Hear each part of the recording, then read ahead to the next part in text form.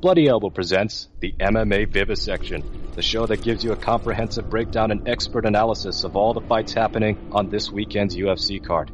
Here are your hosts, Zane Simon and Connor Rebush.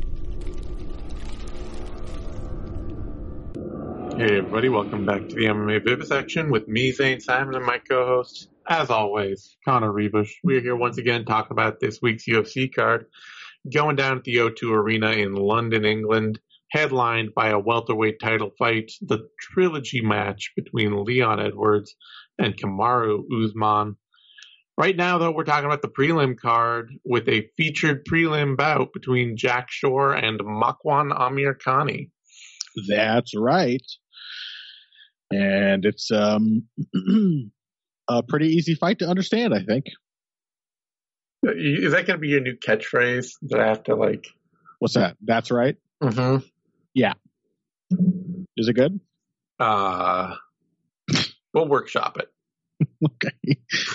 I mean, you know me. I'd much rather be saying that's wrong to you, but in this case, you happen to be on the money. It's true. I did say all of the things that were right in front of me on the piece of paper. That's right. That is, in fact, the featured prelim. Yeah. Piece of paper? Well, computer screen. Whatever. You're not looking at a piece of paper. No, I don't. That's wrong, Zane. I don't even know what paper is anymore. That's wrong. Okay. Yeah, pretty straightforward. iPad.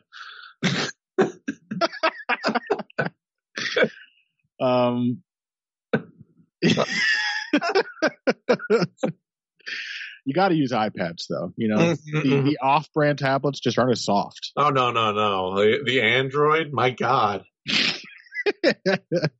Kidding me?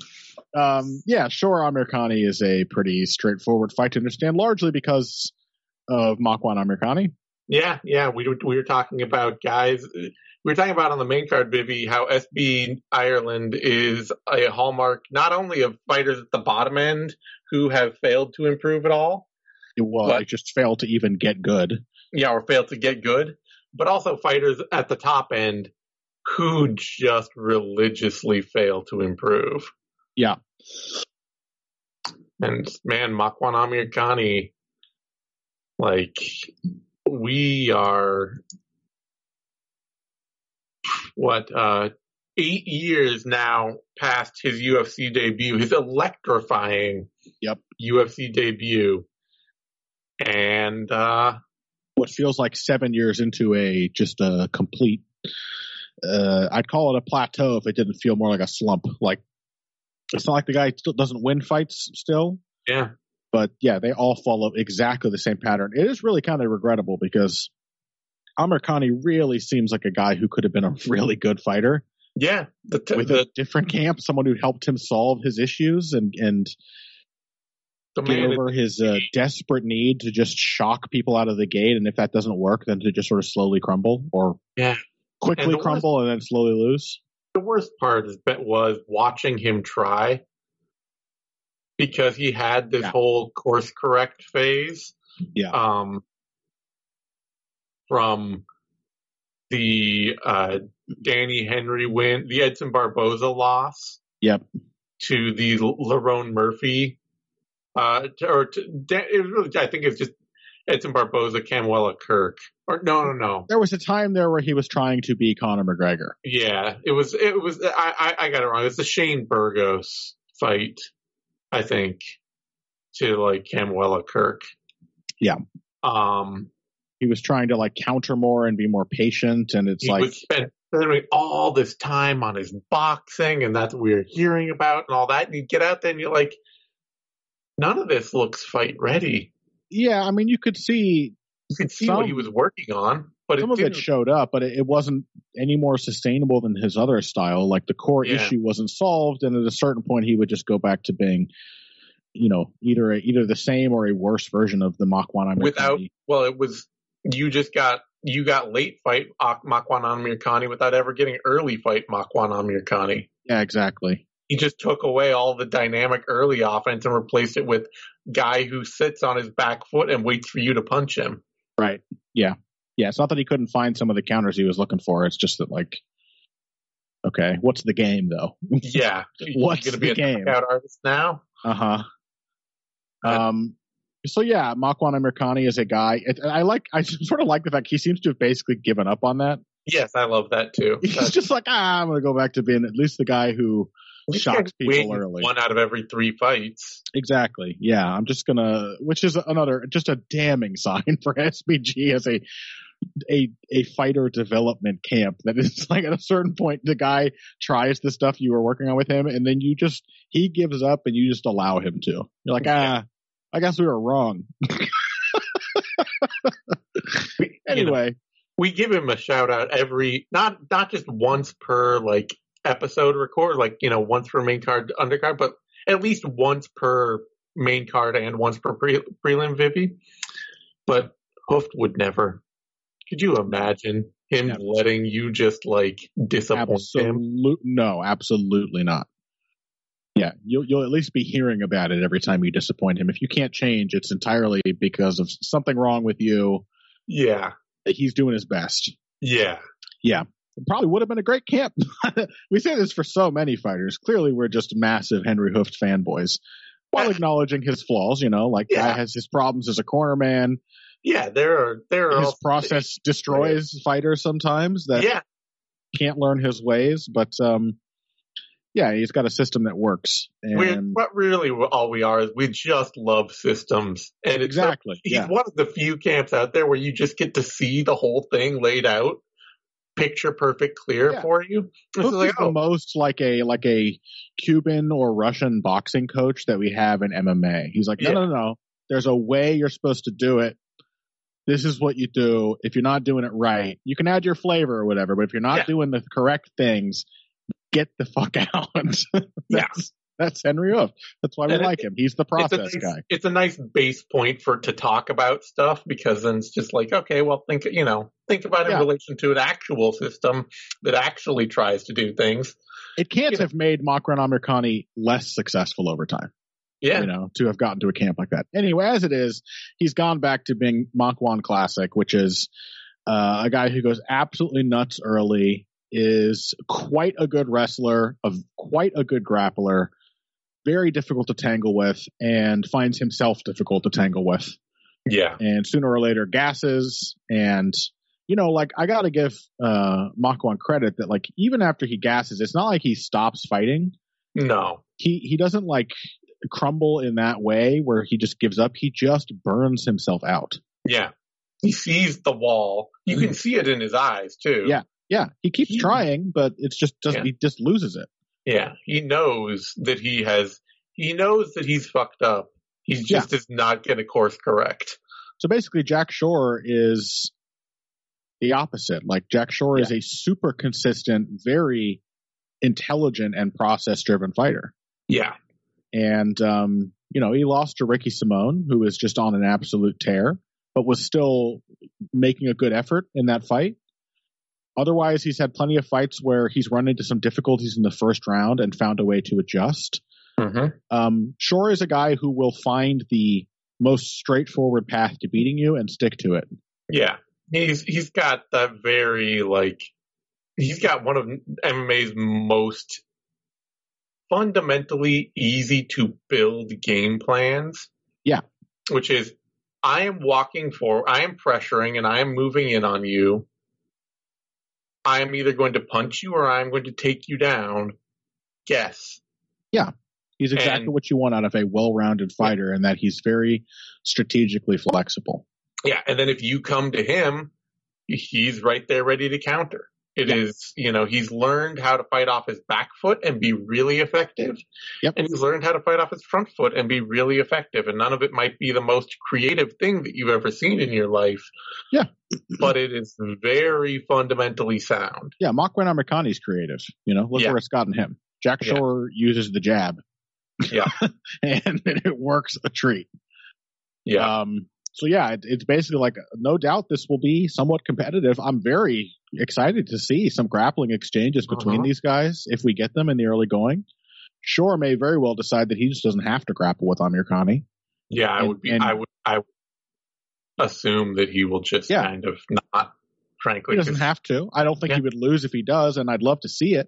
They're both great grapplers, but he may very well just take a very patient approach in the first round, let Amir Khani take his risks, punish him with jabs and straight right-hand counters, and then just build on him from there. It's a pretty easy fight to pick for Jack Shore. Yeah, really. Again, another of going back to the main card show, like another of several just picks for consistency. Mm-hmm. Yeah, we've made already.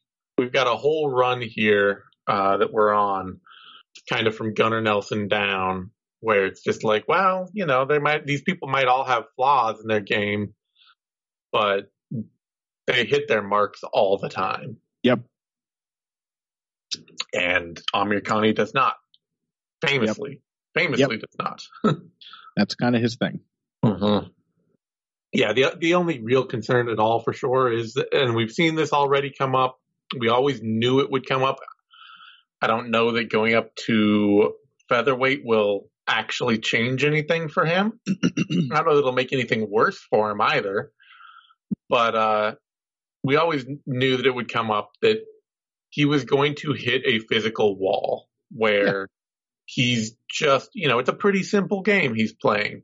Yeah, and he's a solid athlete, but he doesn't blow you away. Yeah, and at some point he's going to start hitting athletes who just, they don't have to make any of the decisions. They don't have to answer any of the questions he asks. It's a credit to him that he's still competing with these guys. Like, he was competing with Ricky Simone. He beat Timur Valiev very impressively, and that's another superior athlete. It's a credit to how smart is, you know, a good athlete who's very raw, but a great athlete. Yeah. And Jack Shore is in there having just such a well put together game and being such an intelligent fighter that he's beating these guys and competing with the ones he can't beat. But that's still going to be a limitation for him against the elite. Yeah. And there could be moments in this where, you know, like Amir Khani has the potential to be that kind of guy. He could go out there and hit a double leg on Shore and take his back. Yeah. Like right away. Sure. Might bank around doing that for sure. Yeah. But it's just, Shore will always make the right decision. You have to beat him. And you have to beat him consistently over and over and over again. You can't just be, I got one good spot and that was it. Because Shore he'll defend things the right way. He'll make the right read. He'll make the right move. He's prepared. And, I got to pick him to beat Amir Khani here. Mm-hmm. Odds on the fight. Shore is a commanding -500 favorite. And Makwan Amir Khani sitting in the neighborhood of about +375 to +390. Yeah, Shore opened at -350, currently -513. Amir Khani +285, currently +377. So those odds are only getting wider. Say this about a few fighters every time, it seems like, or one fight every time. I feel like this is probably the backbone of many parlays right now. Mm-hmm. I would assume it's that this is that fight that you're picking 5 or 6 other fights or whatever. You're making some stupid pick, or you've got 10 parlays running. I don't know how gambling works. I'm just throwing shit out there. But get a Shore by decision, or Shore, maybe not even by decision, but Shore to win is in all of them. Because it's just such an easy pick to make. All right, that brings us to a very not easy pick to make. Mm-hmm. Chris Duncan, Omar Morales. And Omar Morales, man. Yeah, I don't know who told him to do this. He is a hoofed guy, which maybe he's showing the limits of the hoofed style. Mm-hmm. But I don't know who told Omar Morales to do this. But whoever told him that he needed to go down to featherweight, should be shot out of a cannon into the sun. Yeah, a dreadful idea, which I'm quite certain we called from the start as a dreadful idea, and it proved out that way. And it makes me wonder too if it's shot his confidence in the process. Yeah, because This man was a very good-sized, functional, lightweight fighter, muscular lightweight fighter. Mm-hmm. And he dropped down into a fight with Giga Chikadze. There was an absolute mistake. Mm-hmm. At any weight, it would have been a really tough fight for him because his whole thing is equal exchange kickboxing matches, and going against a more practiced, dynamic, mid-range kickboxer is just going to be impossible. It's just going to be tough. Yep. And then, you get Shane Young. Sure, Shane Young has a tendency to go away in fights. You beat him, but, you start losing to Jonathan Pierce and... Yeah, especially going down a weight class, you don't want to be losing to the control grapplers in the lower weight class. Yeah. And you go back up and you prove the whole thing about the Giga Chikadze fight where you fight Uros Medic. And it's like, yeah, you're still going to have problems with a 1-for-1 distance kickboxer. Yeah. Turns out cutting weight didn't make any difference except your problems. I mean, how many times do we see this in MMA? Yeah. Cutting weight is, while everyone talks about, and I believe them, what a difficult process it is to go through, it's the kind of difficult fighters can understand. Like, it's just a matter of willpower, really, that you can just go through it. And so it's a very simple change to make. And changing your style, improving your technique, like grappling with why you're actually losing fights is hard. Yeah. It's hard. It forces you to challenge yourself mentally and to challenge your view of yourself and to admit mistakes. And changing weight classes is very easy from that perspective. This will be a stupid little tangent, but I was actually thinking about this the other day of like, how often do I actually think of myself as being represented by the thing I did today? Where I'm like, oh yeah, I had an interaction with somebody today and I made a joke or I snapped at somebody or something like that.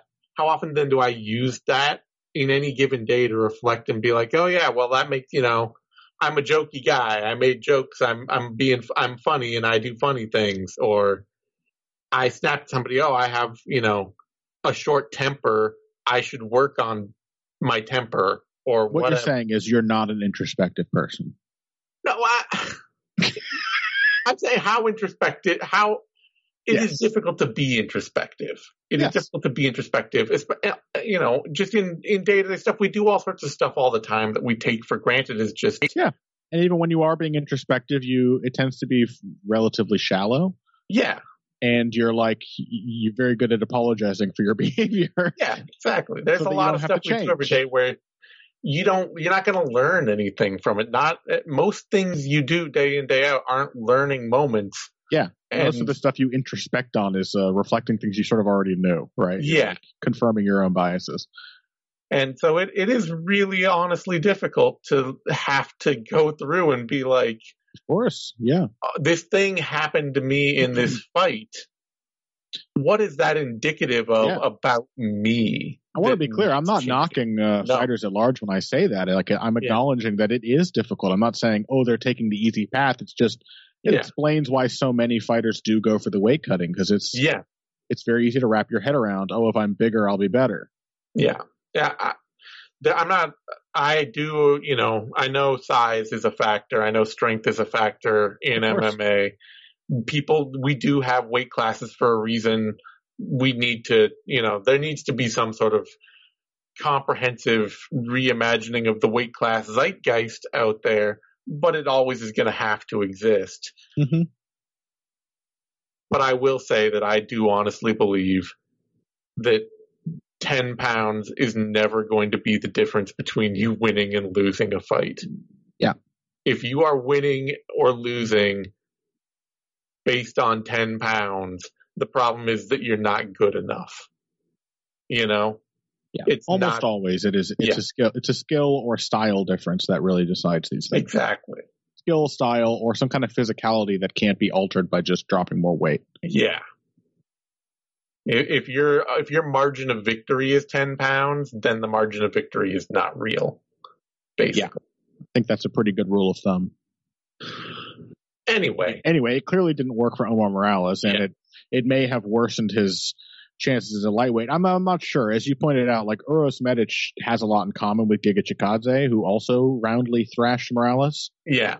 So I think that's just a tough kind of matchup for him anyway, but he certainly got shut down a lot more easily after returning to lightweight after his unsuccessful venture at 145. The big thing is that he has taken 3 hard losses now. Each one is becoming more definitive. Yeah. And especially the JSP fight, he just looked like really frustrated by that fight. Yeah. And he's 37. And these are his first losses that he's hitting. The chances of him being able to course correct out of what was pretty much a really brief window to make any kind of run, this seems like it's closing in a hurry. And all of this going into a fight that is extremely winnable. This is a very winnable fight for Omar Morales. Yeah. This is a fight that every version of Omar Morales should win.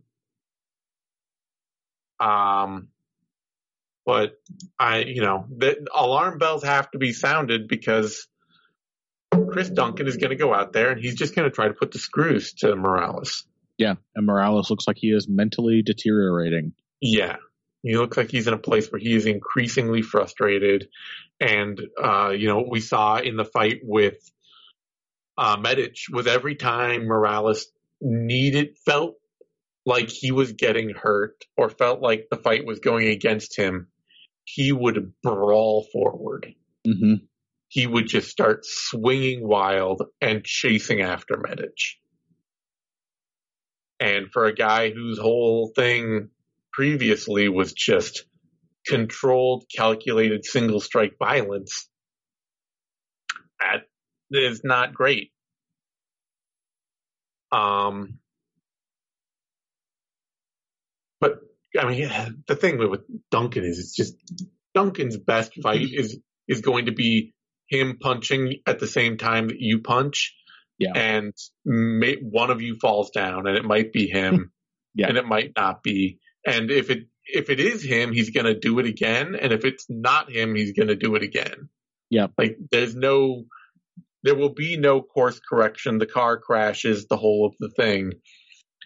And even a little bit of like flash and technique can entirely derail him. Yeah. I think the best sign for Morales is that this doesn't look like a fight that is really capable of frustrating him unless he's just like broken, because he's going to get opportunities to trade a hard shot for a hard shot. The fight is going to come to him, and I think that's been a big problem, is that against Pierce, the wrong kind of fight came to him. He didn't know how to get out of it, and against Chikadze and Medic, he couldn't get the fight he needed. Yeah. It was contested at a range and at a pace from that range that he just isn't equipped to handle. But against Duncan, it's either going to be like the fight is happening at his range where he's comfortable, or it's a fight where he can at least trade shot for shot. And Morales has usually been pretty effective in those kinds of exchanges. He's a puncher. He's a clean striker when when his game is on, when he's controlled. Yes. When he feels like he has command of the distance, very clean striker. Yeah. So the matchup feels more than anything like a referendum on where Morales is at, because I think if he's still capable of getting back on track or recapturing some of the form he had against like Benitez, then it looks like a very winnable fight. Yeah. Like you look at Duncan's fights with Borshov and Campbell, and like they're both just full of Duncan getting hurt all the time. And the big thing that made the difference in the Borshov fight was that Borshov knew how to circle off. So that when Duncan kept charging forward, initiating this same mad clash every time over and over again, eventually it was just like, well, I know that there's a counter right here waiting. Mm-hmm. And I think that Morales can do that. It's not his, it's not the thing he's best at, but he's got enough in his game, enough counter ability, and enough sharpness at distance that he can force predictability out of Campbell, or out of Duncan, rather. Yep. So I'll still pick Morales, but I did have to open with a big, alarm bells are ringing. Man, this guy should never have. He was on such a good, even path of success. Whoever advised him to change it up just absolutely needs to be flogged. Mm-hmm. So, anyway, odds on the bout. Now that I have demanded capital punishment for the crime of athlete mismanagement, Morales is a favorite, pretty much dead even odds. Opened at -125, currently -117. Duncan opened at +105, currently -106. That brings us to a lightweight bout. Sam Patterson, Yanal Ashmoz. And this is a Joe Silva ass fight, except that Joe probably would not have hired either of these guys. How do you mean? That it is a cartoon comedy, like Laurel and Hardy style. Comical physical mismatch? Physical mismatch. Yeah. I mean, Ashmoz should be actually here. He has a game that is ready. It's probably ready for featherweight. I know I just went on my big screed about weight cutting, but as a 5'9" kind of brick shithouse dude, he's probably destined to be down a division. He will be giving up 6 inches of height and 9 inches of reach to Sam Patterson, who just does not look ready to be here. I actually like sort of the shape of Sam Patterson's game. Sure. He's something I always like to see in MMA is the tall guy who likes being in close. Yeah. And yeah, there's something interesting there that he's trying to build. This is a guy who has height and reach, and yeah, he'll sling 1-2s at people and stay at bay, but he will also just step in and try to land. He can land some nice uppercuts and short right hooks. Yeah. He will punch his way into a double collar tie and land some nasty knees. And he has a little bit of a double underhook takedown game as well. Yeah. He's got some good tall guy. When I say he shouldn't be here, I don't mean that he can't get here. Yeah. I just mean the gaps in his game are big enough to be major causes for concern for a fighter at his stage of development. Yeah. One thing I'll say that he has going for him is, he's fought some decent wrestler grapplers. Mm-hmm. And hasn't just been wiped out by them. He's again a tall guy who's fairly solid in the clinch. Yeah. Usually he can get a shot attempt up to the fence where he manages to defend a lot of shot wrestlers, which is really all Ashmoz has. Ashmoz can he can sling some leather too. Well, yeah, but he's tiny. I think he's, when he beats people, it's not really with the striking. He wants to connect with people. He wants to rip them off their feet. He does have a pretty flexible takedown game. He'll hit nice counter reactive shots. He will just charge people to the fence and take them down from there. He'll hit singles. He'll hit trips. And yeah, I really do like his top game. He keeps people down a lot, but he is not just a lockdown grappler. He likes to get in somebody's guard and stand and stack them and smash them with punches. But yeah, I mean, I don't know. I wouldn't be surprised if Patterson ends up being a more successful fighter at this level than you expect. Like, sure, he's got an interesting tall guy game that I don't think a lot of fighters are really used to dealing with. The tall guy who uses his height to bully them in short range. Mm-hmm.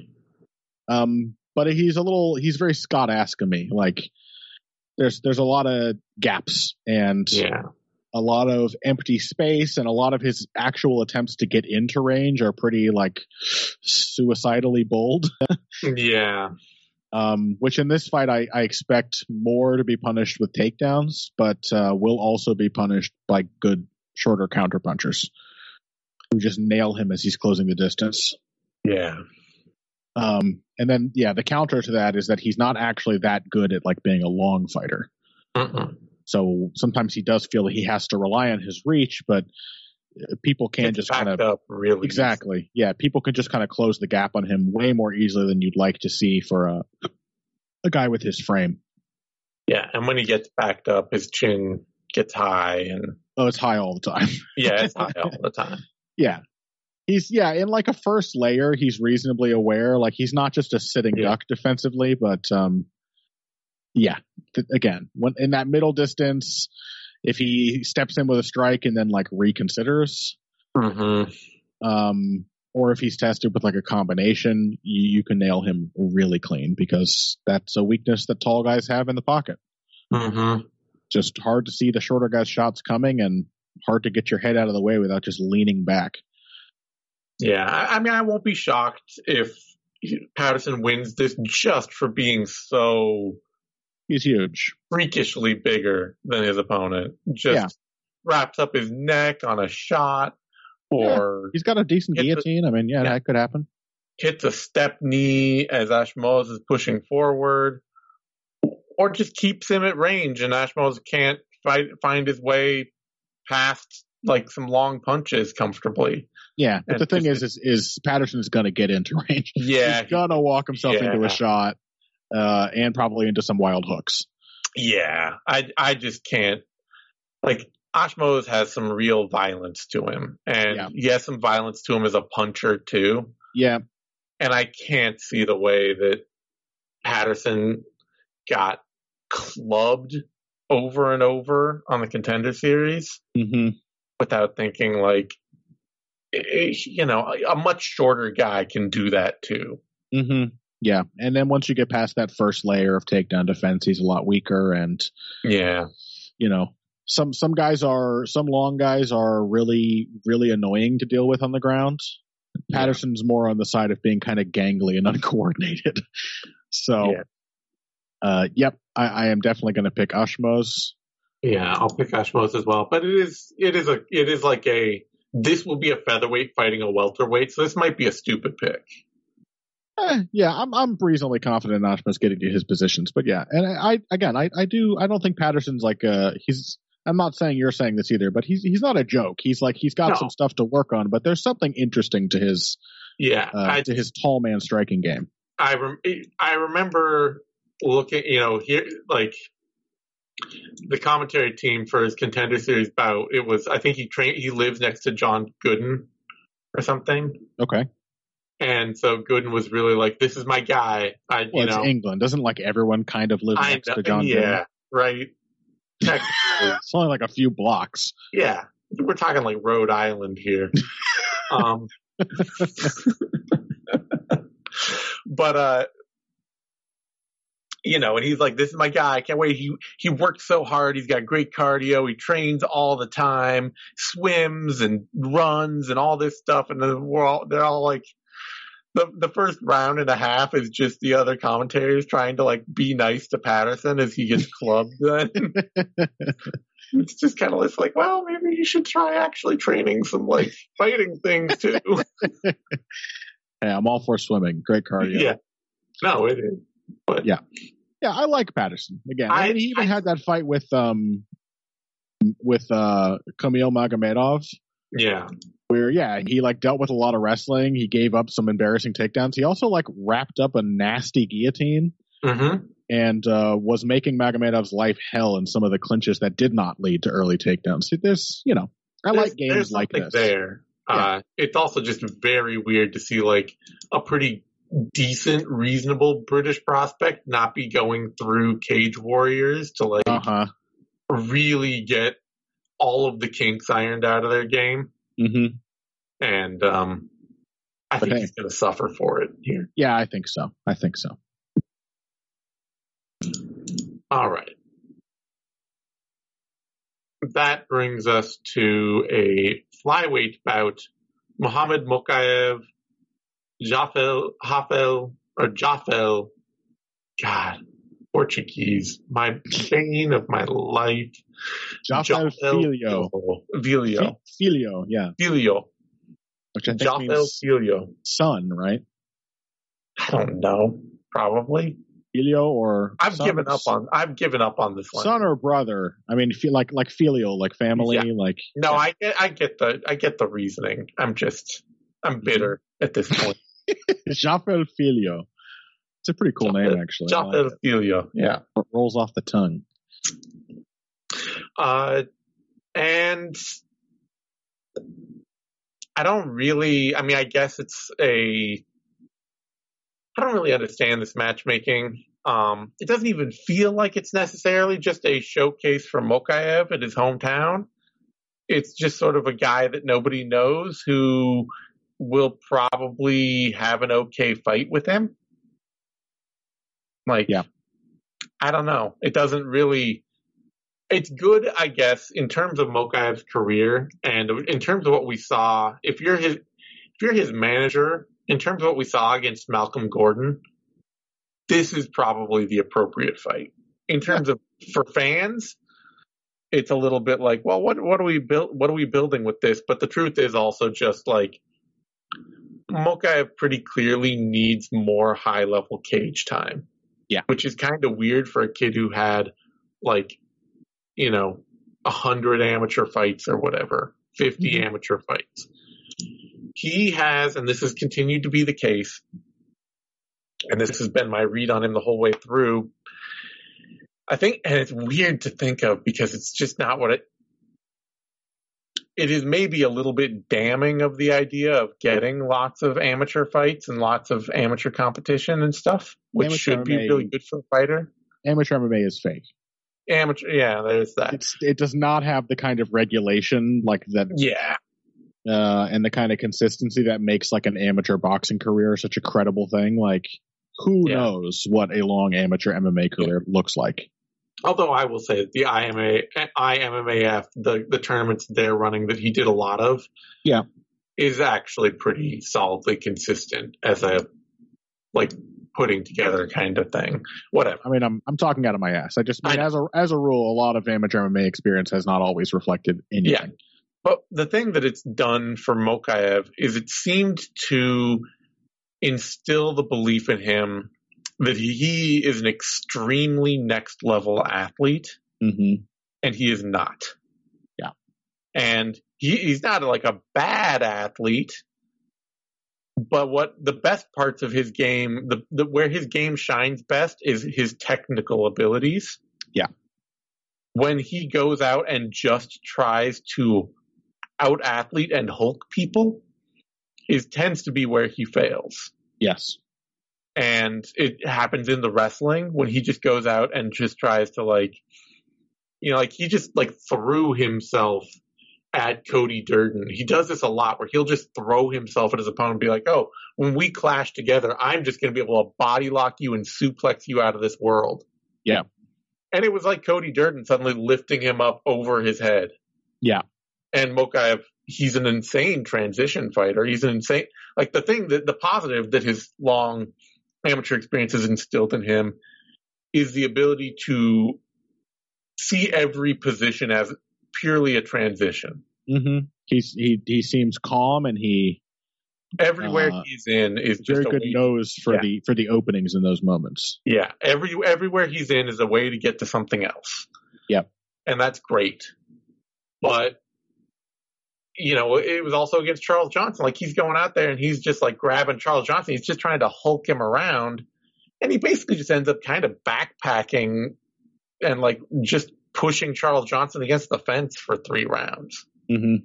And then he has this fight with Malcolm Gordon. And he's going out there and he's like throwing like wheel kicks and he's trying to like do all this stuff to clown a very beatable fighter in Malcolm Gordon. One of the least durable, razor's edge, not a great athlete, not a fast, but not strong fighters in Malcolm Gordon. And Malcolm Gordon just like starts walking him down and just punching him in the mouth. Yep. And Mokaev had to like just back straight into the cage and start panic wrestling because he'd never had somebody just be like, this isn't effective. Like, you are not, you're not Khabib out here. You're not a guy who can just, here, let me try doing some dumb stuff. But the fact that I'm super powerful and super fast is just going to be an unassailable mountain to climb. He's only just finding out, or perhaps still not recognizing, that he is in fact a very specialized fighter. Yeah. And that just sort of mucking through all the stuff between getting to your grappling transitions is not necessarily going to work forever. Yeah. And so that makes this fight a good probably sidestep for him. I'm still going to pick him here because Filho wants to wrestle. Yep. And I have an innate distrust of Brazilian guys that rise through the ranks of Brazilian MMA as the best wrestler in Brazilian MMA because it's still just not a very well defined part of the circuit there. Mm-hmm. We see a lot of Brazilian fighters who come to MMA and their takedown game that worked really well on the Brazilian circuit suddenly looks very much just like a power game where they're just used to hulking people around and everything else. Once that gets stuffed, they don't really have a wrestling game. Yeah. Filho's game isn't bad, but it does strike me as very much a power game, and it strikes me as a game that is just as liable to get him taken down as it is to take down his opponent. Mm-hmm. He just kind of throws himself into body lock clinches and relentlessly tries to muscle through them to make something happen. And that seems very well designed for Mokaev to be the much more technical guy there. Yep. So I'll take it. I completely agree. Yeah, Mokaev is clearly very good. He's better even than I thought he was. And I agree with you. I mean, his real strength is that as a technical grappler, and yes, somebody who has a comfort and the sort of muscle memory responses to various transitions and openings on the ground. He's just a super sharp grappler. And there's even a lot of very clearly, confidently drilled technique in his stand-up too. Yeah. It's just also without that understanding of if you throw a wheel kick in front of somebody at a range that it's not going to land and they're not scared by it, they're just going to hit you really hard. Yeah, it really just feels like despite all the amateur experience and everything that we are now seeing the first times he's ever been tested. Yeah. And he has looked at times a little befuddled by opponents who don't just roll over when he decides to do basically anything. He just seems to have had it all his way. Yeah, and I think it is to his credit and promises a bright future that he has been getting his way by being really sharp. Yeah. By being a strong positional grappler who does not let mistakes slip easily. He punishes people when they give him better positions, when they give him submission openings. It's great. Yeah. I'm gonna pick him. He's gonna get the kind of fight that he wins. I have not seen anything in Filho's game that looks like it's particularly well suited to troubling Mokaev. Yeah. I think that's more than enough to pick him at this point. Yeah. It is just I am going to keep sounding small or alarm bells of caution for Mokaev of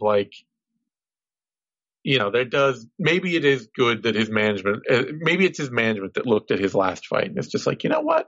Yeah. No reason to rush him. Step sideways. Why don't we not rush? Because no reason to rush him. We said, who was it last week who took a sidestep fight that we were like, yeah, probably a good idea. Oh, that was who was that? I'll look at the card real quick. It was who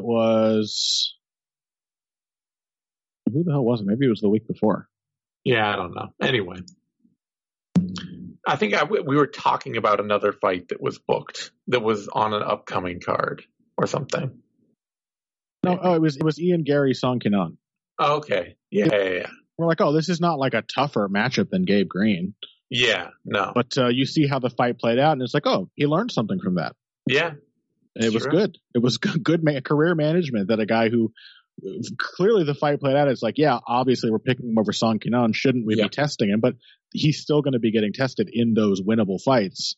Yeah. Just because he has a lot to learn still. Yep. So I think this is good matchmaking from Mokayev's perspective. Yeah. It's not interesting matchmaking from like a fan perspective. No. Or from a breakdown analysis perspective.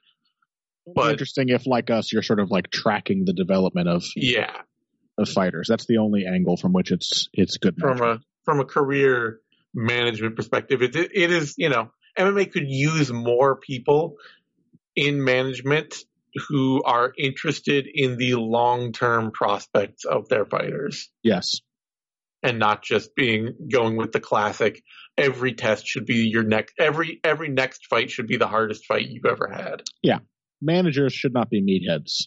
Yeah. Everyone else in MMA gets a pass. Yeah. The manager should not be a meathead. Odds on the bout. Filio is a big underdog as expected here. Currently sitting about plus 500 to plus 550 range, with Mokaev in the minus 800 down minus 700 to minus 800 range. These lines have not moved a lot since opening. Filio opened at plus 550, he's currently plus 539. Mokaev opened at minus 800, currently minus 790. So odds were appropriately set and nobody's biting on them, basically. Mm-hmm. Yep. That brings us to our early prelims and the featured early prelim bout. Lerone Murphy, Gabriel Santos, and you know what? For having lost a very interesting fight in Murphy Wood, he could do worse as a replacement than Gabriel Santos. Yeah. I just won the LFA featherweight title. And I think is in the same way as the not the Gabriel, the Ismail Bonfim. He looks like a really solid fighter. Yeah. Like I really do like his game, actually. He's given his druthers, a patient pressure fighter. Throws a lot of short but still consistent combinations, leads with his jab, hits the body.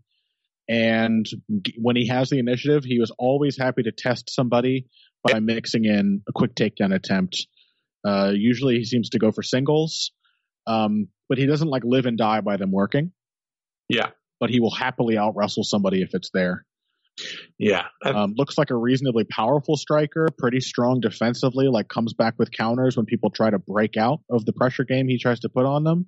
Yeah, good size at featherweight. Seems like he's strong. Seems like he was fighting at the weight division already. Yep. So I don't expect him to come in looking, suddenly like a smaller man or anything like that. But that fight with Jose Delano was a really solid, impressive performance. So I think he probably, because he looks like a fighter who's really comfortable right out of the gate, he's probably going to test Lerone Murphy. Yeah. Who almost always starts kind of slow. Yeah, and there's still it has to be said, I expect this is just going to be the arc of Lerone Murphy's career. He's still not really great at anything. Yeah. I think that the strength of Lerone Murphy is that he sort of, without having started with the really like solid, reputable game, he does seem to have like the mindset already of like a Volkanovski type. Yeah. He seems super calm and imperturbable. Yeah. Bad Very things calm. happen to him almost always early in the fight. He sort of lets the opponent dictate to start, sees what they're working with, but then pretty quickly usually there comes a turnaround where he just like puts his foot on the gas and starts punishing them. He's a great athlete. He's powerful. He's, while not being like, it's hard to say what his A game is. He's so willing to do anything with lots of power and decisiveness. Yeah. That he comes across as a very well-rounded fighter who can kind of just, right.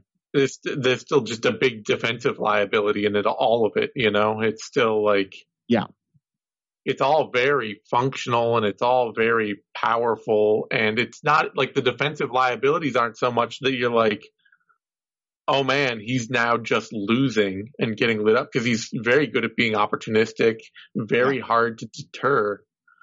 But you're also just like, oh yeah, Lerone, you know, you see him like fire a 1-2 and a low kick or something like that. And you're like, wow, his striking looks sharp. And then just like an overhand just clubs him. Yeah.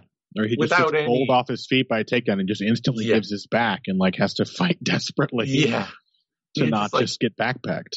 Okay, so yeah, the striking isn't really entirely your game, and the wrestling isn't really entirely your game, and the clinch is like there's no one thing. The clinch is probably the thing that is the most his game. Yeah, because it is that he is such a interstitial, you know,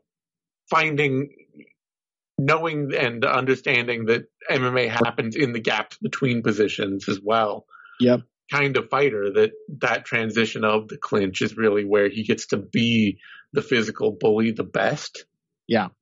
But yeah, it is kind of one of those things where I won't be shocked if we see an upset here, honestly. It could be, yeah. Murphy leaves a lot of holes. He has not had a single fight where he has just been comprehensively winning the whole time. No. I mean, wasn't his debut like, yeah, it was a draw against Tukugov, the UFC debut. In my mind, it was a looking impressive and a loss. He managed to draw. Yeah, he was getting shellacked at first. Yeah, he was getting shellacked, and Zubair Tukugov burned his gas tank, and Lerone Murphy just roared back. But that's also a great testament to, like, you know, Lerone Murphy is always in shape. He's always in shape and does not freak out no matter what is happening. He is ready for the turnaround. But it is notable that in one way or another, almost all of his UFC fights have been sort of a comeback win. Yeah. The thing I think is most has me picking him here is that I did notice him in that LFA fight. Santos, there came a point in like the second round where Santos really ran out of ideas and had to kind of figure out what worked again. And because for a while he just, he was doing well, just sort of trading, landing single shots in open space, picking his targets. But the takedowns that he was throwing out there just weren't really getting him anywhere at all. Yeah. And as that started to happen, his striking became super predictable, and he just started walking onto shots and just being insistent, trying to get his pressure game going. Yeah. Without all the parts working. And, you know, he's durable. He's capable. He looks like a good fighter. And he also roared back into that fight. Yeah. Round 3 of that fight, he's just whooping Delano's ass the entire time. Yeah. And also, like, getting shocked with like a takedown attempt and fighting really impressively not to accept the position and get back to his feet. And he goes right back to thrashing Delano and finishes him with body shots. Another thing I always like to see. Yeah. He's good, but I think he's solid, man. But I think that sort of like Murphy's the gaps in Murphy's game are not. He doesn't really tend to fall off that way. I don't really feel like it's a lack of ideas. It's just there's always something to take advantage of with Lerone Murphy. Yeah. And I can see much more. He only gets more resourceful as the fight goes on. Yeah. Yeah, that's something. I mean, I still think like if all things were equal, what that would tell me is that I would expect more than one momentum shift in this fight. Yeah. Because like I also think you could also say that maybe Santos is just kind of like conserving his energy and not pushing so hard in the second round, because certainly by the end of that round he was once again just like cracking Delano with his counter right hand, and he just seemed like a little, I don't know if he was frustrated and out of ideas or just got lackadaisical. Could be, yeah. Lost focus a bit, lost the sort of urgency to go out there and continue cooking this guy. But I mean, if I expected that kind of performance fully, I would probably say, Lerone Murphy's probably going to take a lot of shots early, maybe get taken down early, and then start doing exactly those things back, and then maybe Santos finds more defensive flaws as the fight goes on, and we get some exciting moments in the third. Yeah. The fact is that this is a short notice fight overseas. Yeah, there's also that. Lerone Murphy doesn't seem to have a style that he sort of finds his style in the cage every time. So I don't think that an opponent change will probably affect him a lot. I don't really know yet how Santos's preparation needs to go. I haven't gotten enough experience watching his fights yet, but that is an X factor that makes me, at least it's a reason to doubt one guy where I don't doubt the other. Yeah. And your point stands as well. I would still probably expect quite a close fight. I still don't think it shouldn't be shocking if Santos goes in there and just looks really good. Yeah, I think he's a very good fighter. Yeah, and he's got the size to compete physically with Murphy too. So I think Ismael Bonfim, he looks just like a really solid, well-rounded MMA fighter. He looks like a finished product already. Yeah, I mean, it may be a bit of a, well, I was gonna say it might be a rude awakening for Murphy in that case, but Tukugava is really physical. Douglas Da Silva is really physical. I don't think that Murphy's gonna have any trouble managing physicality. Yeah. It's Akwan Amirkhani is really physical for a round, and he completely banked that round on Murphy. Yeah. It's just there's enough reason to you've seen enough of Murphy just like not really knowing how to win the fight in the first round almost every time. Yeah. And Santos is a pretty solid. He builds patiently, but he doesn't take too long to get to pressuring and poking at the other guy. Yeah. I think it's a surprisingly compelling matchup for a short notice replacement. Yeah, I agree. I'm going to take Murphy, but I like the fight a lot. And I'll take Murphy as well. Should be a fun one. Murphy is the favorite. Opened at minus 275, jumped up to minus 155, currently minus 178. Santos opened at something and is currently sitting at about plus 140 to plus 160. So decent odds, not a big favorite for Murphy, even on short notice, which, I think a lot of people are, I think you take one look at Santos, you're like, oh, this guy's good. Santos opened at plus 235, dropped to minus 150, and is currently at plus 145. Sure. Yeah, dropped to plus 150. I kind of get the compulsion to take a flyer on Santos. Again, he looks like a good fighter. Yeah. Just a little reminder that you could support the MMA Vivisection, the MMA Depressed Us, and the 6th Round Post-Fight Show simply by going to patreon.com/MMA Vivisection. With 3 different tiers ranging from $3 to $7, it's incredibly easy to show support to your favorite analysts, Zane, Connor, Eddie, and Phil. So if you have a few dollars to spare, please consider us. Thank you so much. All right, that brings us to a middleweight bout. Christian Leroy Duncan, the other Chris Duncan on this card. Oh, yeah. Against Duško Todorovic. Mm-hmm. And this is going to be stupid. This is going to be really stupid. Duncan is like, I think, your classic British fighter. Mm-hmm. Like, dude can't grapple or wrestle. He's sort of in the mold of who's the white Mike Tyson? Yeah. You know who I'm talking about. Yeah, damn it. He fought Chimaev. They made Chimaev fight him, didn't they? Yeah. You can find his name pretty quickly off of that.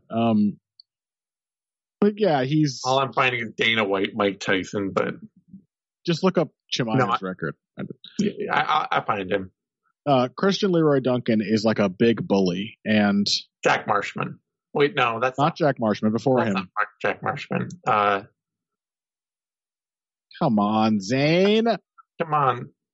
John Phillips. There we go. John. That's right. John the White Mike Tyson Phillips. Yeah, the guy who lived in the trailer out behind SBG. Yeah, the guy who's not nearly as good at Mike Tyson. He's probably about as good as Mike Tyson is at wrestling. Yeah. And also being Welsh. Not really white either, is he? I don't think we've accepted them into the club yet. I am not that. Yeah, it should just certainly the British haven't. Should be exactly. Well, they decide who gets to be in. I mean, it's kind of their thing. That's true. They started it. I think. Christian Leroy Duncan is just like a big bully, and I kind of like some of his striking selection for a big bully. Yeah. It was very cool in his last fight, I think it was, where he dropped the dude with like a teep. Mm-hmm. You know, like he will bully people with his reach, doesn't just like get inside but yeah, he just like gives up takedowns way too easily and looks really befuddled on the ground. Like I think he's got fast first reactions. It's just everything is very much like, I am going to take the first athletic opportunity, and if somebody can really control me, then there's problems. Like that fight he had with maybe it wasn't last, maybe it was Milan. I watched his fight with Will Curry, where like Curry got in, tried to take him down, and Duncan did a good job sort of like scrambling up and scrambling away or hipping out, and then immediately got wrapped up in a knee bar and had to spend like 2 minutes fighting that off. That happens consistently where he'll find himself in a good position. Whichever fight it was where he dropped the dude with a nice like counter teep, goes into his guard and is like, I'm going to maul this dude. Yeah. And then just sort of gets like awkwardly swept. Yeah. And then is like, there's something in his style that reads as very arrogant. Like he's like sort of disdainful of like grapplers. He's like, oh, this guy's fighting like a pussy. It's like, I'm gonna Hulk my way out of this. And then he makes an effort and they're kind of like, okay, I'm going to break down that post and now I'm on your back. And he's like, oh, wait. Definitely the deeper you get into a grappling exchange, the more clueless he tends to look. Yeah. And I don't know. I mean, the problem for Duško Todorovic is that he's definitely capable of being bullied on the feet. He's an incredibly hittable fighter and a hurtable one as well. He's got fantastic conditioning and willpower. So even getting hurt, he does not go away easily and he will continue fighting his ass off. But the big problem for him is that, like, he struggled to out wrestle Jordan Wright. Yeah, I will say, and I've said this before, Jordan Wright's biggest problem is not technique anywhere. Well, you see his last fight? Utterly clueless in the clinch the entire time. Yeah, okay. There's that. He's not a great wrestler, whatever you say. He's an okay wrestler. He's not maybe a great clinch fighter, but the problem is just that he panics so much that like that is his fatal flaw. But He still has a very shallow game. Yeah, I have seen Jordan Wright hit some good takedowns and like defend some good takedowns, but it's just prolonged anything becomes bad. Just saying, if you're Todorovic and you're like nominally the more well-rounded fighter, and you have to go in there and essentially how you beat Jordan Wright is the way anyone beats him, by just like out-brawling him. Yeah. Not a great sign for Todorovic dealing with the problems that have been badly exposed already. He's not a great athlete, and he's not a well-trained fighter except for his top control. Yeah. So being not a great athlete and having bad instincts or bad, techniques trained. Bad technique. Yeah. It really, it puts him in the kind of thing where like, he's struggling to control Chidi and Njokuani and then getting absolutely brutalized. Yeah. So all I'm saying is the only dude he's actually beaten in the UFC so far is somebody who collapses no matter what you're doing. Mm-hmm. He beat two other guys too who, they also collapse absolutely no matter what you're doing. Yeah, people who just flame out. And Duncan does not seem to do that. No. Like, he is arrogantly disdainful even when he's being beaten, and will come out in the next round and just be like, okay, now I'm going to make you pay for all that stupid pussy shit you just did. So I'm kind of going to pick Duncan. I think it's going to be a really stupid, messy fight, but I think Duncan's pretty comfortable in those. Yeah, and I really like, he maybe has a bit of the, there's a bit of, the sort of lackadaisical foolhardiness to his defense. Yes.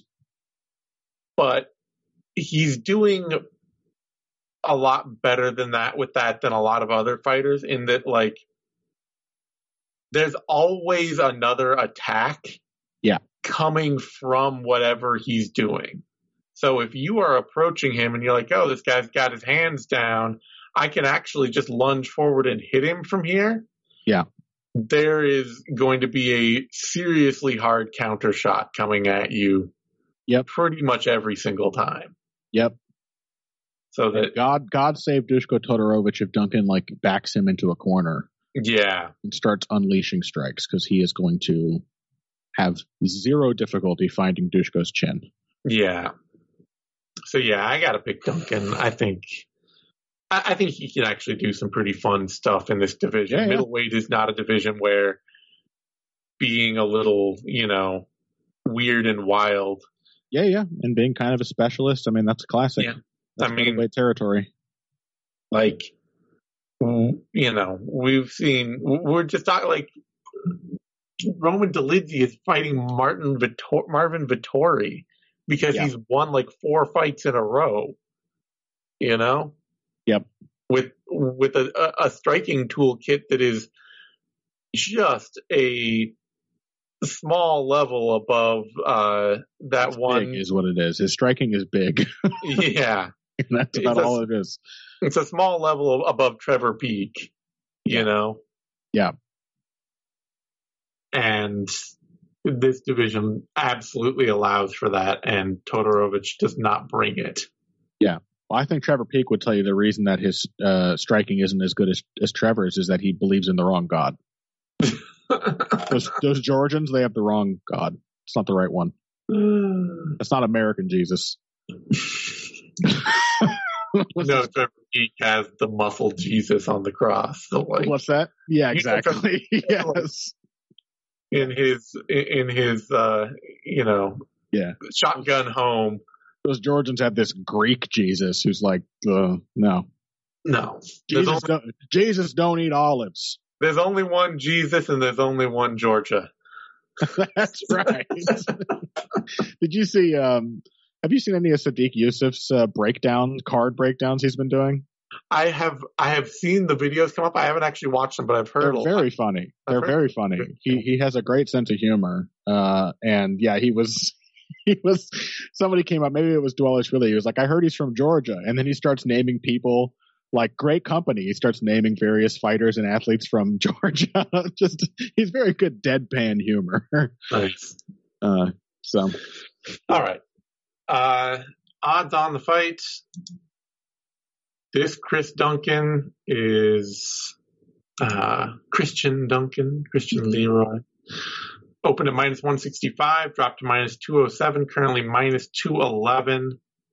Todorovic opened at plus 145, jumped up to plus 170, is currently plus 171. So, yeah, solid favorite for the Cage Warriors, I believe Cage Warriors champ, right? Maybe. No? Let's see. Yeah, Cage Warriors middleweight champ. All right. I like him. He's got a fun game. Yep. He'll be fun to watch. There will be flaws, but middleweight is the division to be.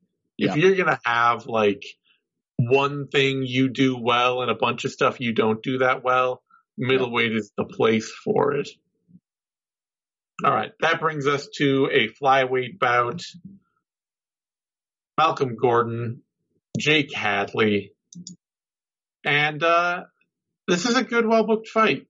This is a very winnable fight for Malcolm Gordon.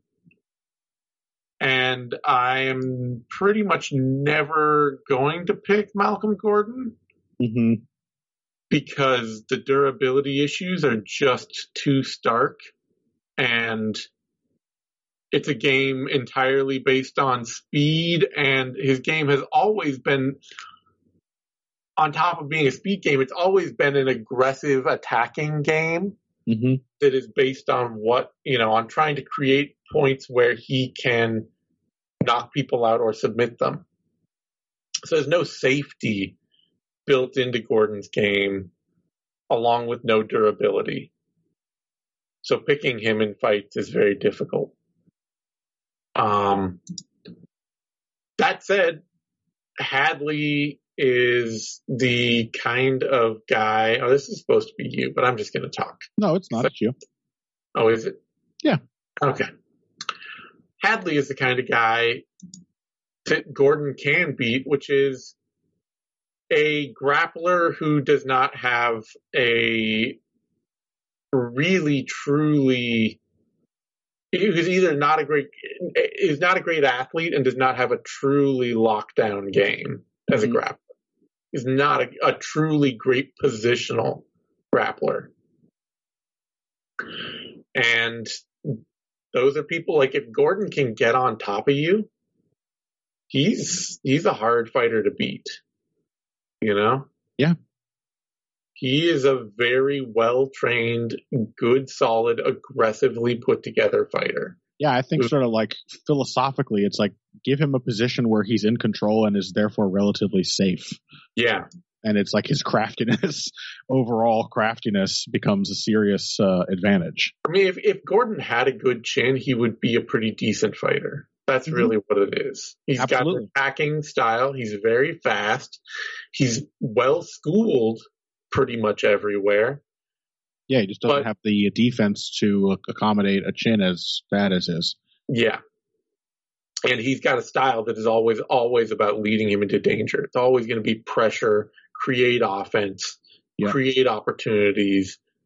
There's no like stay safe at range version of Malcolm Gordon. Yep. And I think, Hadley, especially the Hadley who came out against Carlos Candelario, he came out really attacking in that fight and really consistently on the front foot, throwing lots of volume, looking comfortable.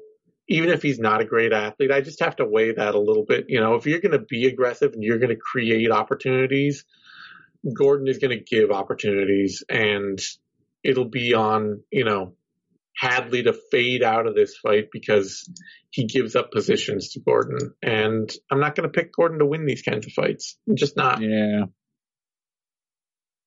It's always possible. If Hadley can't put him away, Gordon could absolutely beat him.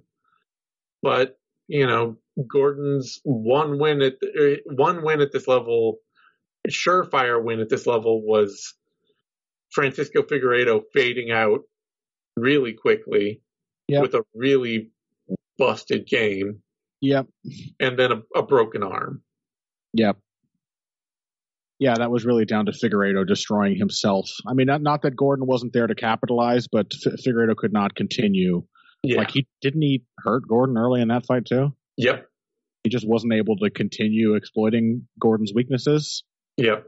And then, yeah, again, you put Gordon in a position where essentially his chin is not a pressing issue, and he's a really good fighter. Yeah. And yeah, I agree. I mean, I think there's a chance if he can stick it out, always possible. You know, it's not like he has spent his entire career getting knocked out in the first round, though it has happened quite a few times. Yeah.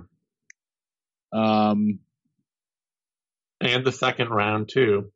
Yeah. He's you know, and then Mokai finished him in the third. He's always in danger. He's always, you know, he's not a fighter who ever sits back and doesn't create. Yeah.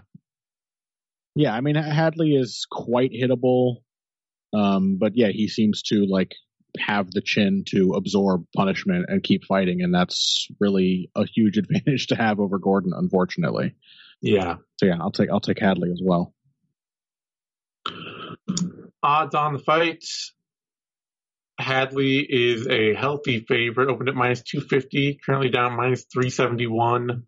Gordon opened at plus 210, currently at plus 284.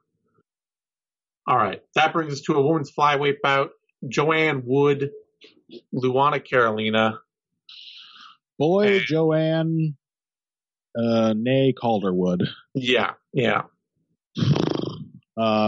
She has just fallen off a cliff. Yeah. Like, I would never dream of picking Luana Carolina over the sort of version of Joanne I still have in my mind. Mm-hmm. From when she used to be, like, she was never the most amazing fighter. She was never a flawless technician. She was never incredibly durable. She's never been very physical.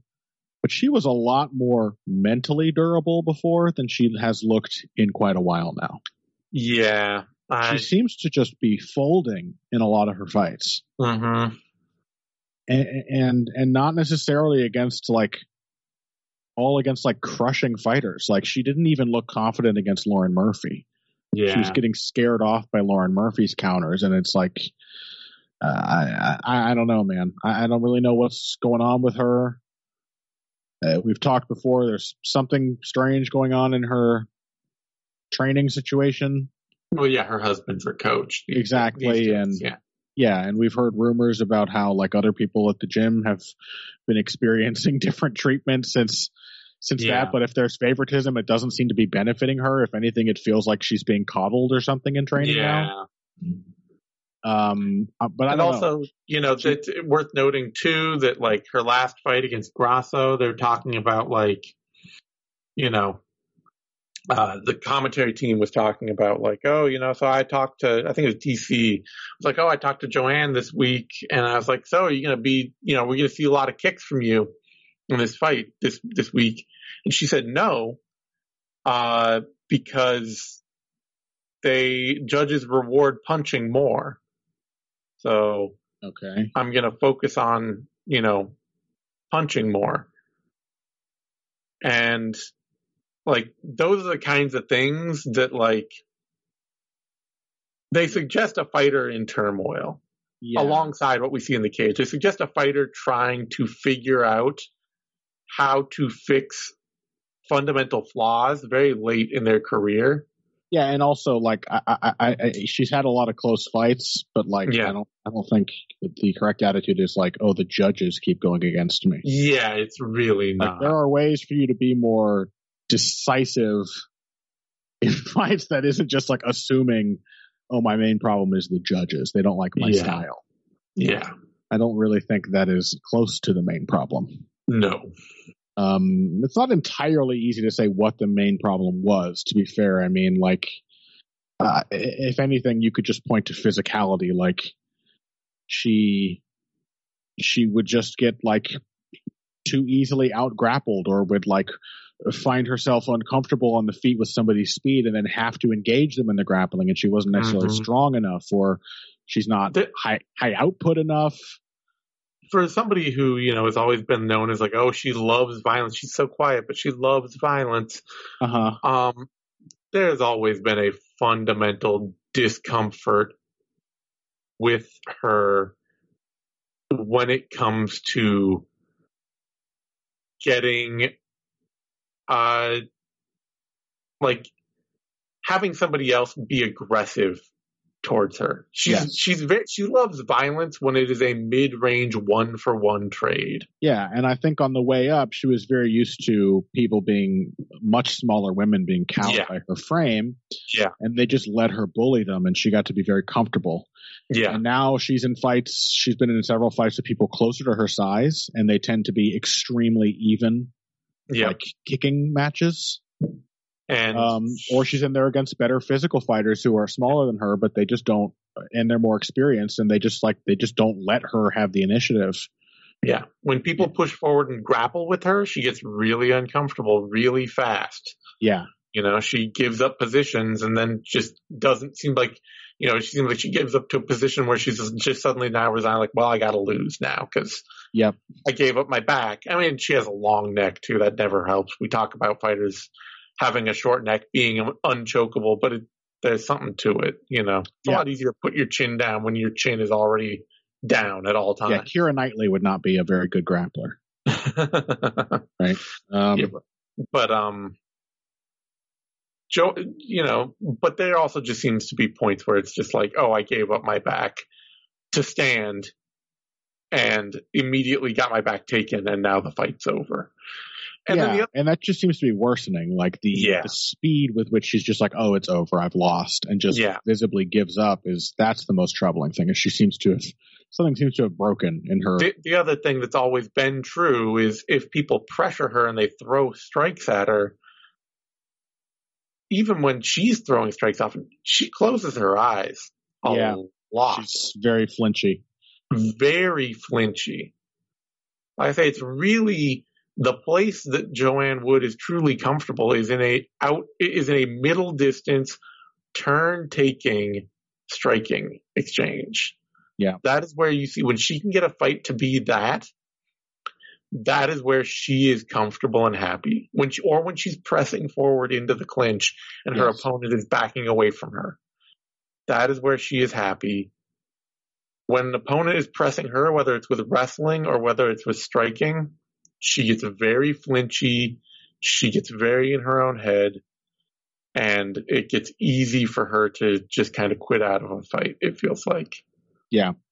So I'm not, I don't think all that much of Luana Carolina, but she's definitely scrappy. Yeah, and she's big. She's big. She's going to have reach parity with Joanne Wood.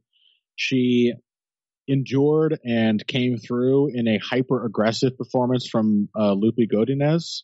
Mm-hmm. And she was also, really impressively working her way back into that fight with Molly McCann. Yeah. As much as, she got spectacularly KO'd in the third, that came with her being like, oh, McCann's going to keep crashing into me. I'd better take these clinches and start smashing her with elbows and knees. She was doing pretty good. Compared to the early going as that fight wore on. And then she got caught in the process of making that adjustment. And I think she's not just going to let Joanne Wood pressure her the whole time. She's going to be able to touch her. Granted, I think her punching as well is extremely awkward. Oh, it's really bad. She really puts herself badly out of position and is wide open to be countered almost any time she throws a punch. She's much better in the clinches. But Joanne Wood is just not inviting exchanges, and she's a tighter technical fighter, but I'm kind of tempted to pick Carolina just on the psychological angle. I just do not like what I've been seeing out of Joanne lately. I'm gonna stick with a desperation pick for Wood of you should not lose to a fighter this bad. This is the low bar. Just shouldn't happen. Yeah. This is the low bar. All you need to do is fight your fight on the front foot. That's it. March forward, kick a lot, throw 1-2s, clinch all the time. It should not, Carolina will back straight up with her head in the air. She will trap herself on the cage. Yep. You have the size in the clinch that she's not going to be able to just out wrestle you, and she's going to have to try to muscle things, and maybe she can hit you hard in the clinch. But we've seen and we know Joanne Wood can take damage. Yeah. She rarely ever, in fact, I don't think she has ever been knocked out. I don't think so. So. Nope. She usually gets submitted when all of her finish losses are submissions. Yeah. So just march through any bad moments. Stay on this woman. She did get absolutely clobbered by Marina Moroz before getting submitted by her. Like, it's not like she can't be hurt. Yeah, I'm not saying she can't be hurt either. I'm just saying that was a knockdown, a club and sub, I think. If you get submitted by Luana Carolina. Oh, yeah. That shouldn't be a problem here. Yeah. Like, even in the midst of her own mental turmoil, what's her name? Ariane Lipski knee barred the shit out of Luana. This should be one where Joanne Wood can just go in there and accidentally create a grappling exchange and get a submission. I mean, like when she's in the driver's seat, she's a perfectly competent submission grappler. Yeah. But I just don't know. I just don't trust her. I don't trust her either. I don't see a super clear path to victory for Carolina, but I'm kind of making a gut pick. Yeah, I mean, if Carolina if she's getting hurt and she's getting backed up and all that, and she can just start coming back with a couple big 1-2s, start firing a couple big shots at Wood, start getting in her head a little and get Wood to back off. Running her into elbows as she tries to take the clinch. She's pretty good at that, actually. Yeah. And just start like pushing forward herself. Who knows where Wood's head is at, Yep. All I know is, Carolina has more than proven that she is very scrappy and down to have a tough fight. Yeah. And that's the thing I doubt from Wood these days. Odds on the bout. Wood is the favorite. Opened at -145, currently at -181. Carolina opened at +125, currently at +149. All right, that brings us to a lightweight bout. Jai Herbert, Ludovic Klein. Cool fight. Cool fight. I don't really know what to make of this one, honestly. Yeah. I don't know what to make of Ludovic Klein still. Yeah. I mean, well, Klein, to me, he, we're just talking about this with Joanne Wood, and he is very much like a absolute specialist of middle distance striking. Yeah. He is the 1-for-1 king, I think. Yeah, one at a time, full power. Creative, can select all kinds of targets, will shock you. If you are just going to sit out there in middle distance and say, okay, I'm going to go, you're going to go. I'm going to go, you're going to go. He can absolutely be the creative force, which is why I picked him and was glad to be right over Devontae Smith. Mm-hmm. It is good and shows good things for Klein, that he was able to beat Mason Jones, because that's a lot more like the kind of problem he faced against Michael Trezano. Yeah. Where Trezano, I think the big difference probably being that Trezano had a better jab. Yeah.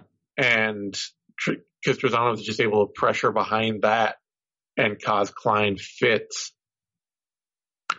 But Jones, especially too, like Jones could do a lot of what should have been able to do a lot of what Nate Landwehr did and couldn't.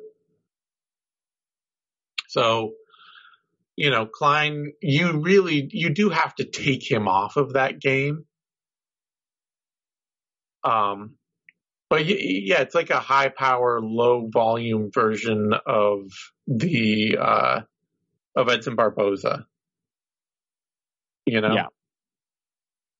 Without the combinations. That's what I mean by the low output, high power. Okay, right. Yeah. It's not just low output though. It's like even in the spot, he's fighting in bursts, but those bursts are usually single strikes. Yeah. Or they're really ugly combinations where he's just like flying forward. And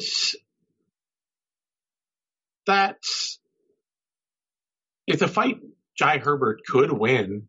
Yeah. I think it's going to be a very 50-50 chances because they both kind of want the same range. And yeah, Herbert has all kinds of length. He's 6 inches taller than Klein and has 5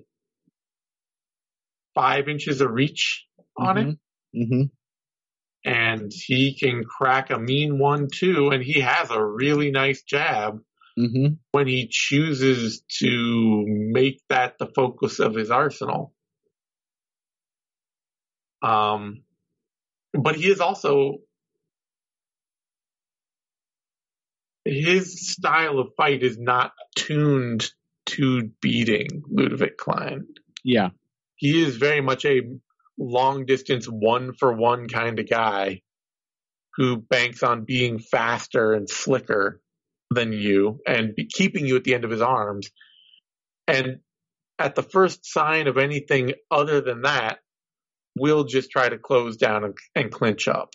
Yeah. Even though he hasn't been knocked out a ton, his style just has the feeling of being quite fragile because you can just kind of crash through. Yes. A lot of what he does. And if you can absorb it or pay him right back, then he kind of gets pretty hairy. And his clinch is very much I am going to try to knee you, but he can't depend on anything to really control the fight for him. Not a super assertive clinch. He's not. I mean, this is a problem with lots of MMA fighters that a lot of guys get the double collar tie, and that's like leverage to throw some knees. Yeah. But ideally, what a double collar tie is like the opponent cannot do anything except eat knees. Yeah. Like either they're breaking that grip, or it's such a dominant grip that their posture is just shattered the moment you get it. Yeah. That's what people should be doing when they get to those so-called tie clinch positions. And Herbert, despite his height, is one of many, many fighters who is not assertive enough with the grip aspect of a tie clinch. Yeah. So like when he can't just absolutely style on people, his fights end up incredibly messy. All of them. He can't. There's no control to a Jai Herbert fight. Yeah. And I'm going to pick Ludwig Klein in that. Yeah, kind of leaning the same way. Klein's never been knocked out. Yep. And he is super hard. He hits super hard. He's creative, and he has a kind of fight that he can and will have and will not take himself out of. Yeah. That he can control. So. Yeah. Yeah, I'm kind of in the same way. Herbert is not only like mentally, stylistically, also just physically more fragile. Klein can take a hell of a shot. As like ugly and awkward. He's sort of like if like Jason Witt had a chin. That's like what his striking looks like just bowling forward with huge dynamic single shots. But he really does pack a huge punch, and his kicks are enormously powerful as well. And I just don't think Jai Herbert is assertive enough anywhere to actually. It's essentially, despite the massive size difference, Klein likes that range. He uses his speed, and he has zero doubts about like fully committing to a strike from that range. You have to be really sharp and confident in your ability to counter someone on the way in, or to bully them and not let them crash into you. You know, it would be really lovely to see over time for Klein. Is if he could evolve into being the next and more powerful John McDessie. Ooh, that's a long way away. That's a very long way away. Yeah. McDessie is one of the sport's classiest striking technicians. True. But McDessie's on that Asuncao tier of like, man, if this guy was more athletic or bigger, he'd be a beast. He's so sharp. Yeah, I don't think Klein has any idea how to manage a fight like that. It's just, you let him have a 50-50 fight, he's going to be super dangerous, and he's going to find a lot of openings. Yeah. It's just, I just think of like short guys that love to range fight. Yeah. But it's to me, it's a totally different thing. He gets away with it because he's real fast. Yeah. Fast and confident.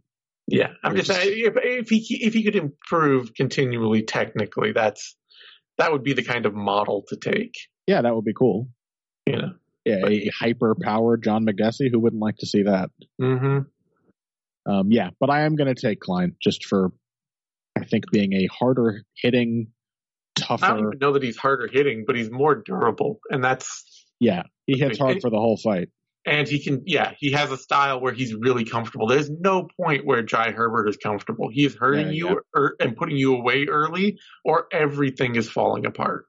Exactly. Yeah, I think it'll get messy, and that's when it's going to go bad for Jai. Klein opened at -130. He's currently -182. Herbert opened at +110. He's currently at +151. One of the reasons I've been trying to get away from best fight odds because it sucks now, but they have the little graph that lets you track the progression of odds, which is the only tool I want for this show. I don't care about odds otherwise. I just want to see how people are thinking about fights. Well, one of the reasons I might have to keep using it forever is their complete the fact that any letter that is not a standard English letter they replace with an R. Something wrong with the code. Yeah, whatever it is. But seeing Jai Herbert versus Rudovit Klein, oh my God, it's just too good. We had a funny one from that a while ago. I'm trying to remember who it was. We have Durko Todorova. Durko, of course. He's right here. I forgot about Durko. Durko Todorova. That was the one. Yeah. It's always That's such a great fake name. Right. Oh, all right. I love Durko. That brings us to a women's flyweight bout. Juliana Miller, Veronica Macedo. I was pretty sure Macedo had just retired. She's now Veronica Hardy, according to Tapology. Oh, okay. Yeah. She's. I don't know if that hasn't changed on Wikipedia, but yeah, her Tapology name is different now. Yeah, she's been in a long-term relationship with Dan Hardy. Oh, has she? Is that? Yeah. Oh, okay. Well, congratulations to them. Yeah. Hardy certainly bagged himself a very good-looking woman. She's not even as good at fighting as they are. Yeah, our producer. I would assume they're married. She has his name. But they've been together for a while, and she's been doing commentary, I think, for Aries or something. Well, good for her. She's branching out. I don't think the UFC career otherwise is going to go very far. Unfortunately, she just has some fundamental issues that she cannot iron out. I mean, if ever there's a poster child for. Don't keep your child in traditional martial arts if your goal is to have them be a professional fighter. Yeah. They would be, Veronica Hardy, because she absolutely is like pure Taekwondo all the time energy and cannot shift to anything else. No, she doesn't have any of the like little subtleties of the boxing game. Yeah. Or really anything. No, I'm just going to low kick and that'll be, I can do a low energy kicking game that just is she can't manage the distance well enough to get away with that. She's tiny is another problem. I mean, she has always looked like a pretty damn good athlete. Mm-hmm. Oh yeah, no, she's fast and powerful, no question. Powerful, fast, just very dynamic in general, very agile. But she's tiny. She is incredibly inefficient.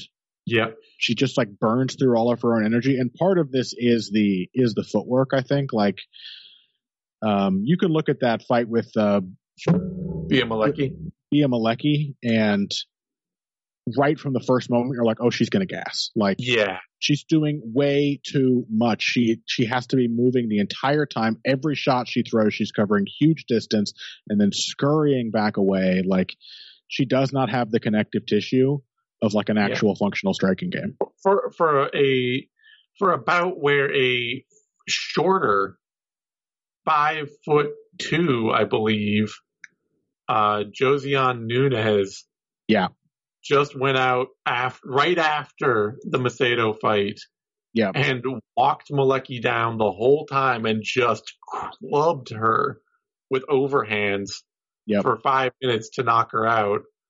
Macedo was on her bike every second, despite the fact that she's honestly probably a faster athlete than Nunes. Yeah.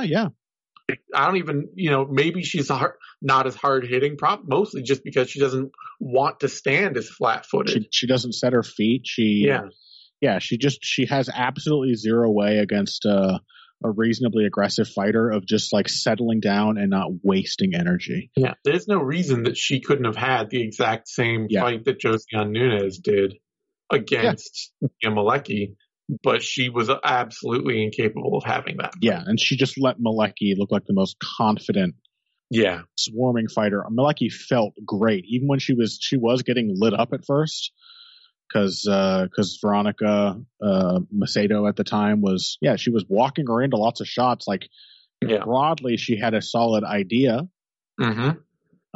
It was just so clearly not sustainable, and every single thing she did, she had to follow up by just like running away. Yeah, and Malecki's like, "Oh, I love this. Like, she's scared of me. I can tell. I'm just going to keep walking at her."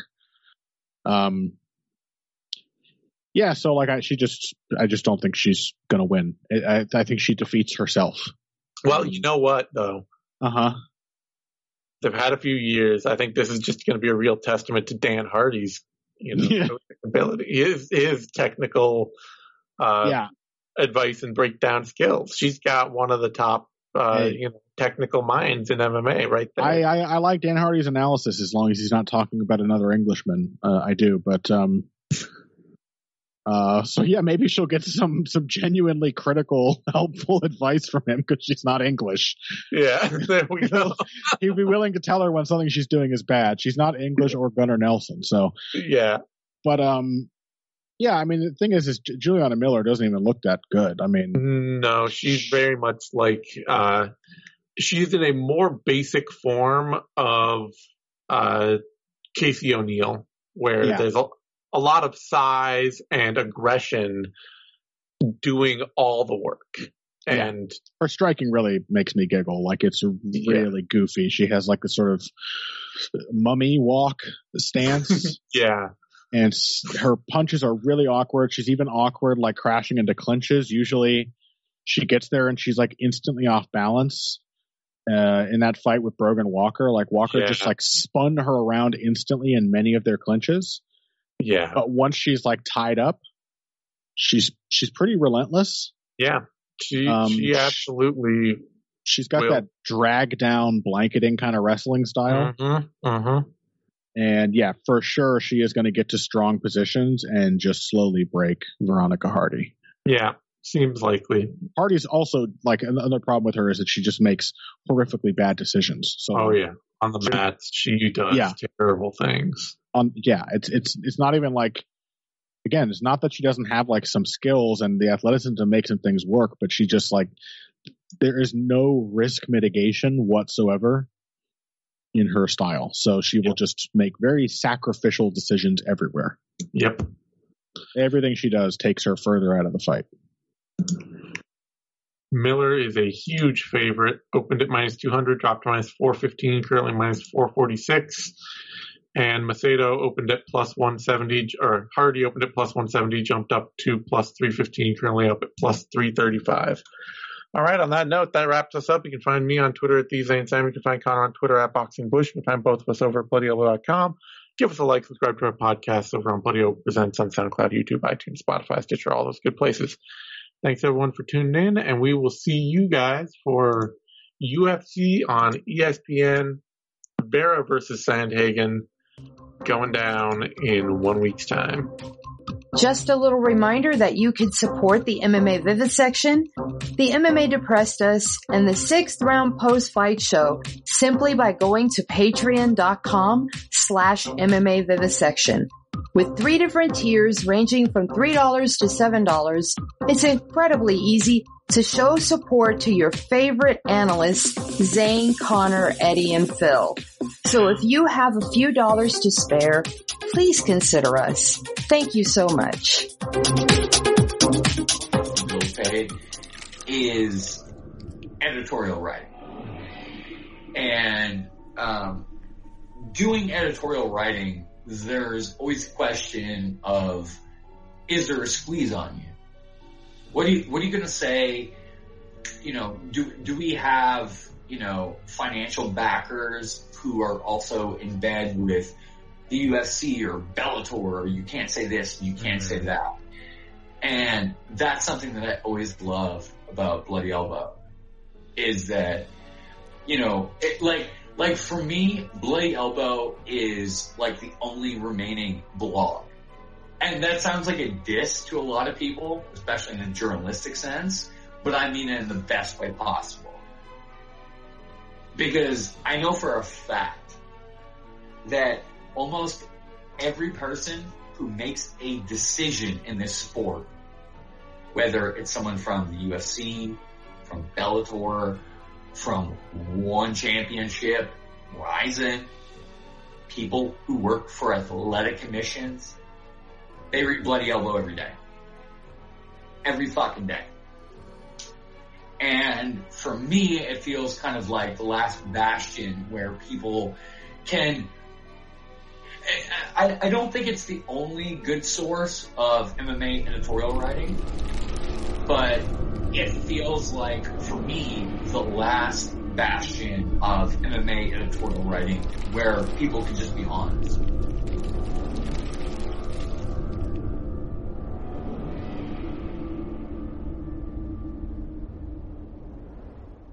Thank you for tuning in to this Bloody Elbow Presents production. To check out more of our content, subscribe to our YouTube channel, which is titled Bloody Elbow Presents. We're also on SoundCloud, Apple Podcasts, iHeartRadio, Stitcher, Spotify, TuneIn, Overcast, Player FM, and Amazon Music. Just search for Bloody Elbow Presents and you'll get brand new shows throughout the week, including Care Don't Care, the Level Change Podcast, the MMA Vivisection, the 6th Round Post-Fight Show, 6th Round Retro, the MMA Depressed Us, Crooklyn's Corner, exclusive fighter interviews, show money, guest podcasts, the Hey Not the Face podcast, and be sure to follow us on Twitter at Bloody Elbow, Facebook at facebook.com/BloodyElbowBlog, and as always, on BloodyElbow.com.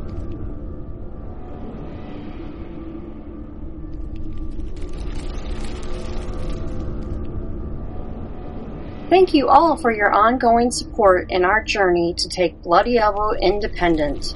Please subscribe today to bloodyelbow.substack.com. With your support, we can continue to provide you with your best source of MMA content 24/7, 365. Thanks so much for listening.